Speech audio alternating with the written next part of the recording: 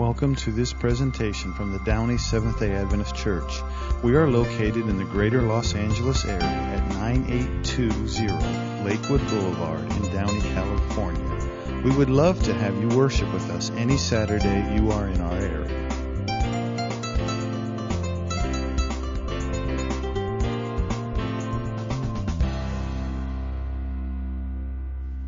Good morning, friends. Let's begin with prayer.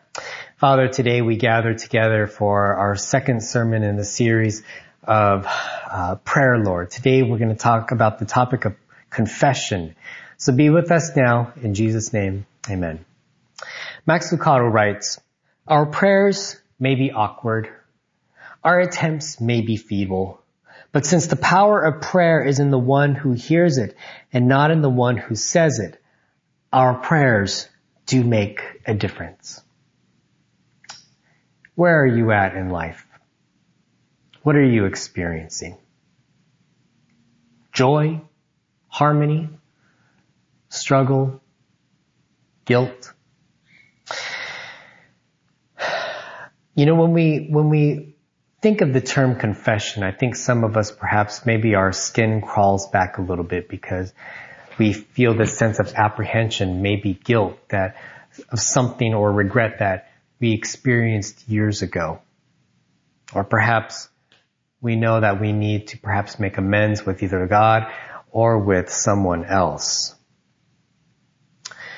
Today we're going to go and dive deep into a couple of stories, primarily in the Gospel of Luke, chapter 18 and 19. One of them we've kind of touched base on a little bit before, but it's good to go back. But today, our first story, I want to go to Luke 18, verses 9 through 14.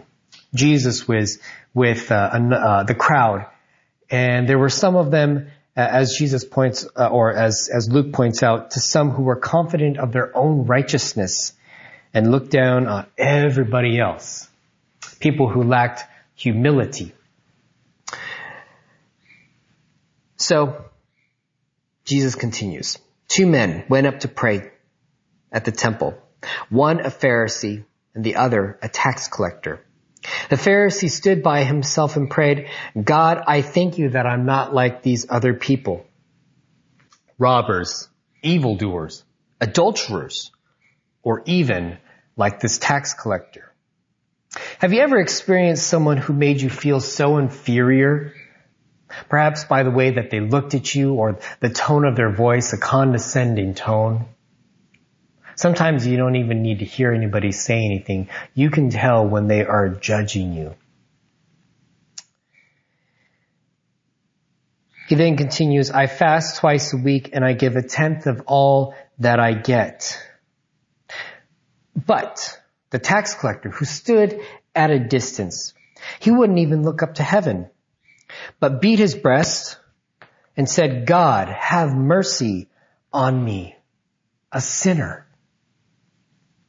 I tell you, this man, rather than the other, went home justified before God.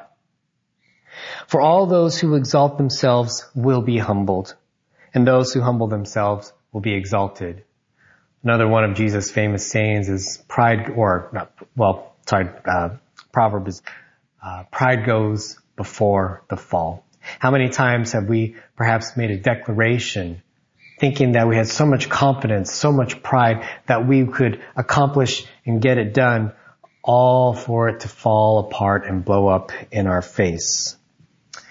And this Pharisee, a man who was set apart, supposed to be noble, supposed to be strong, supposed to know scripture, supposed to be extremely humble.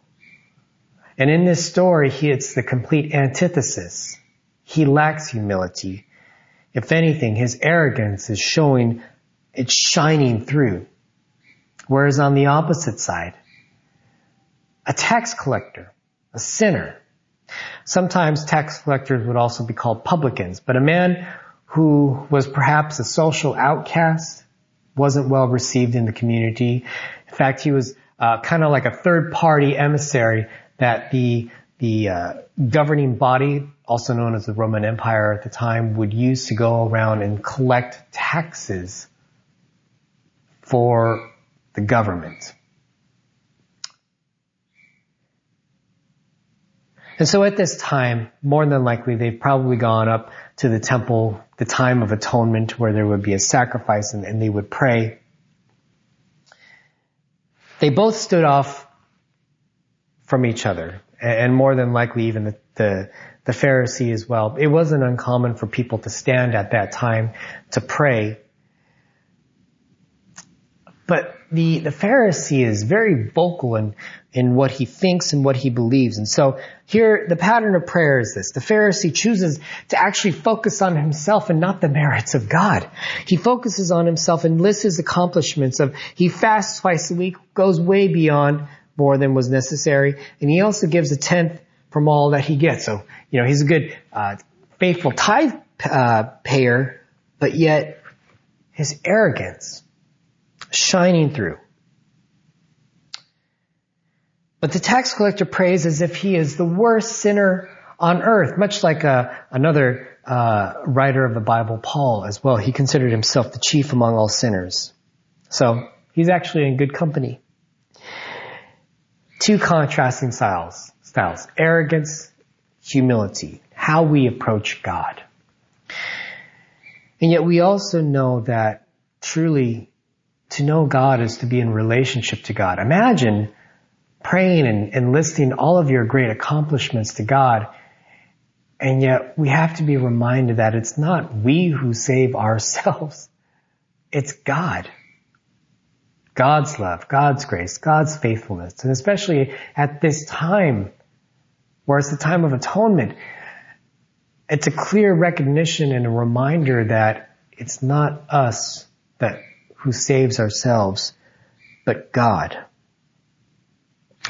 One of the strongest lessons that we can take from this is we have to be mindful of our own views and how easy it is for us to fall into the trap of judging one another.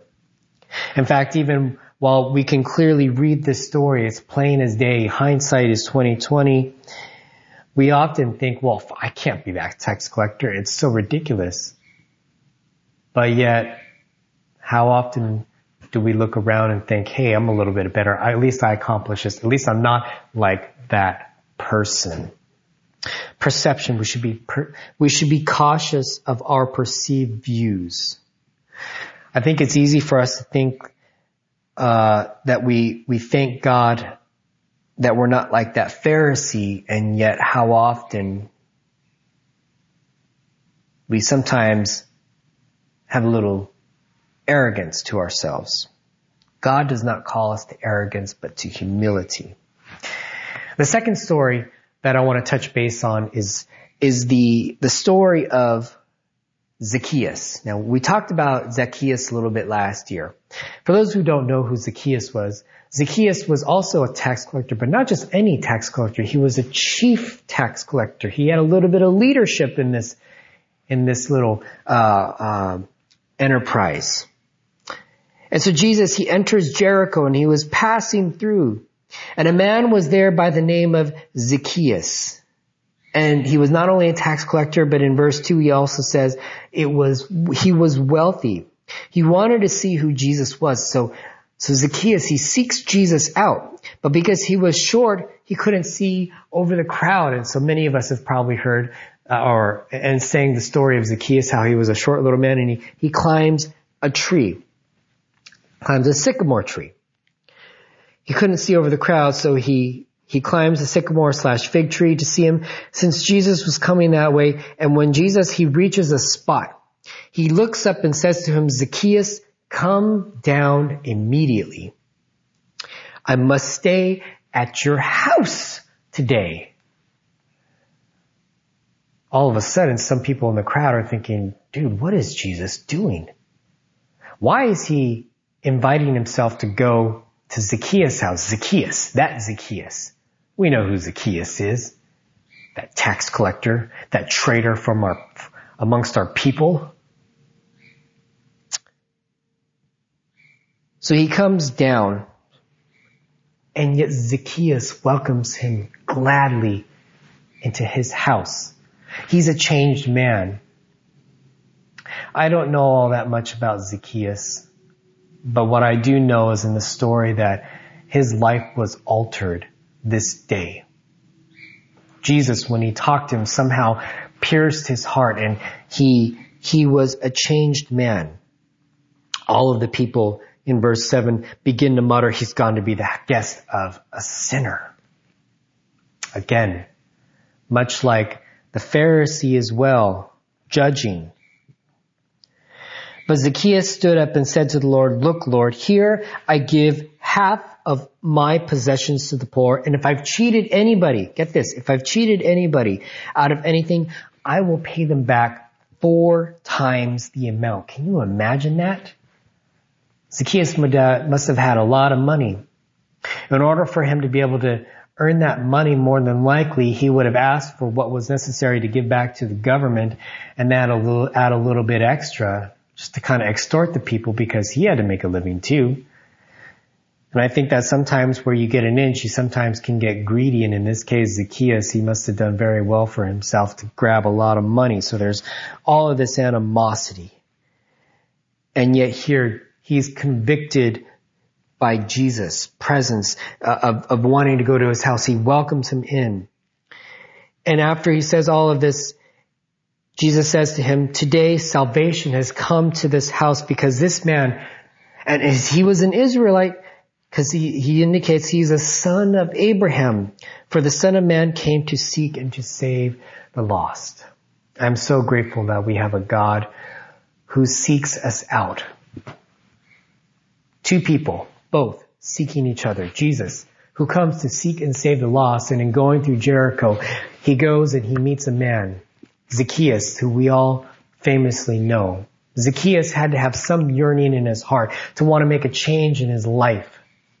So much so that he quite uncomfortably and probably shamed himself for having to climb in a tree. Can you admit to wanting to do that? To making up for your insecurities? These kinds of things can cause us to fall back and to hide and be fearful. But at some point, Zacchaeus didn't care anymore. He wanted to change his life and turn it around. And so the beautiful thing is 2 people, Jesus, Zacchaeus, coming together, and a life was changed. I don't know where you're at. Perhaps in life you're doing well. And for others, though, however, we're perhaps drowning in pain and sorrow and guilt. And you want to make a change in your life. You want to come to God. And for some, that might be difficult because we feel like we're not ready yet, or I'm not good enough. There will never be a point where you're going to realize you are good enough. And the beautiful thing is that God takes us where we are at. Whether we're large or we're vertically challenged, to where we think we are good and arrogant, yet we are humble. God loves God's children. And if we can come with humility to the Lord and confess where we are wrong and admit the fact that, God, I need you in my life. The Lord wants to make an awesome change and difference, and to be with you, to guide you, and to walk with you throughout all of life, and to spend time, the beautiful thing, later on with eternity. So what are some lessons that we can take from these 2 stories? Number 1, when it comes to confession and repentance, we are mindful of the hurt that we've inflicted on God and others. And confession, we can apply this as well to just our regular relationships with anybody as well. You know, sin has a horrible reaction in that it feels like we can become distant and separated from God. And as well, when we hurt others, there is this rift and there is this conflict. Being mindful of knowing that we have hurt, but yet God as well loves us. And in confession and repentance, we acknowledge as well where we have hurt God and others in order for a relationship to be to grow and to thrive is to admit where we have been wrong.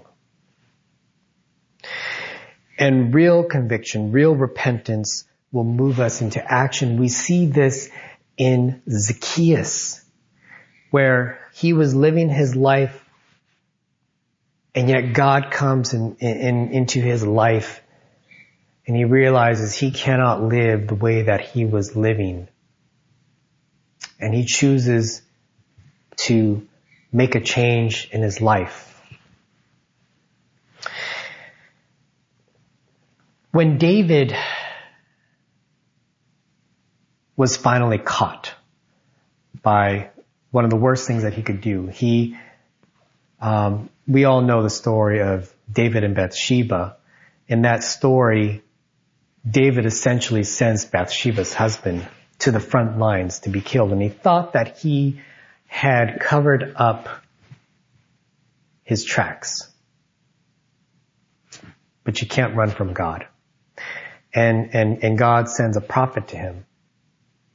And when he finally realizes he's been caught and he knows, he writes this beautiful psalm, Psalm 51. When you have a chance, go ahead and read it.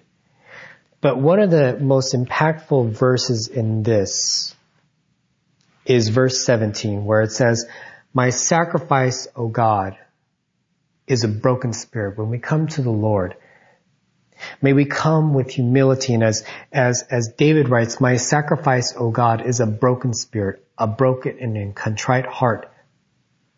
You, God, will not despise." When we've done something wrong, when we've sinned or we've harmed and hurt somebody else or God, may we come with humility and ask for forgiveness, and acknowledge as well where we have been wrong.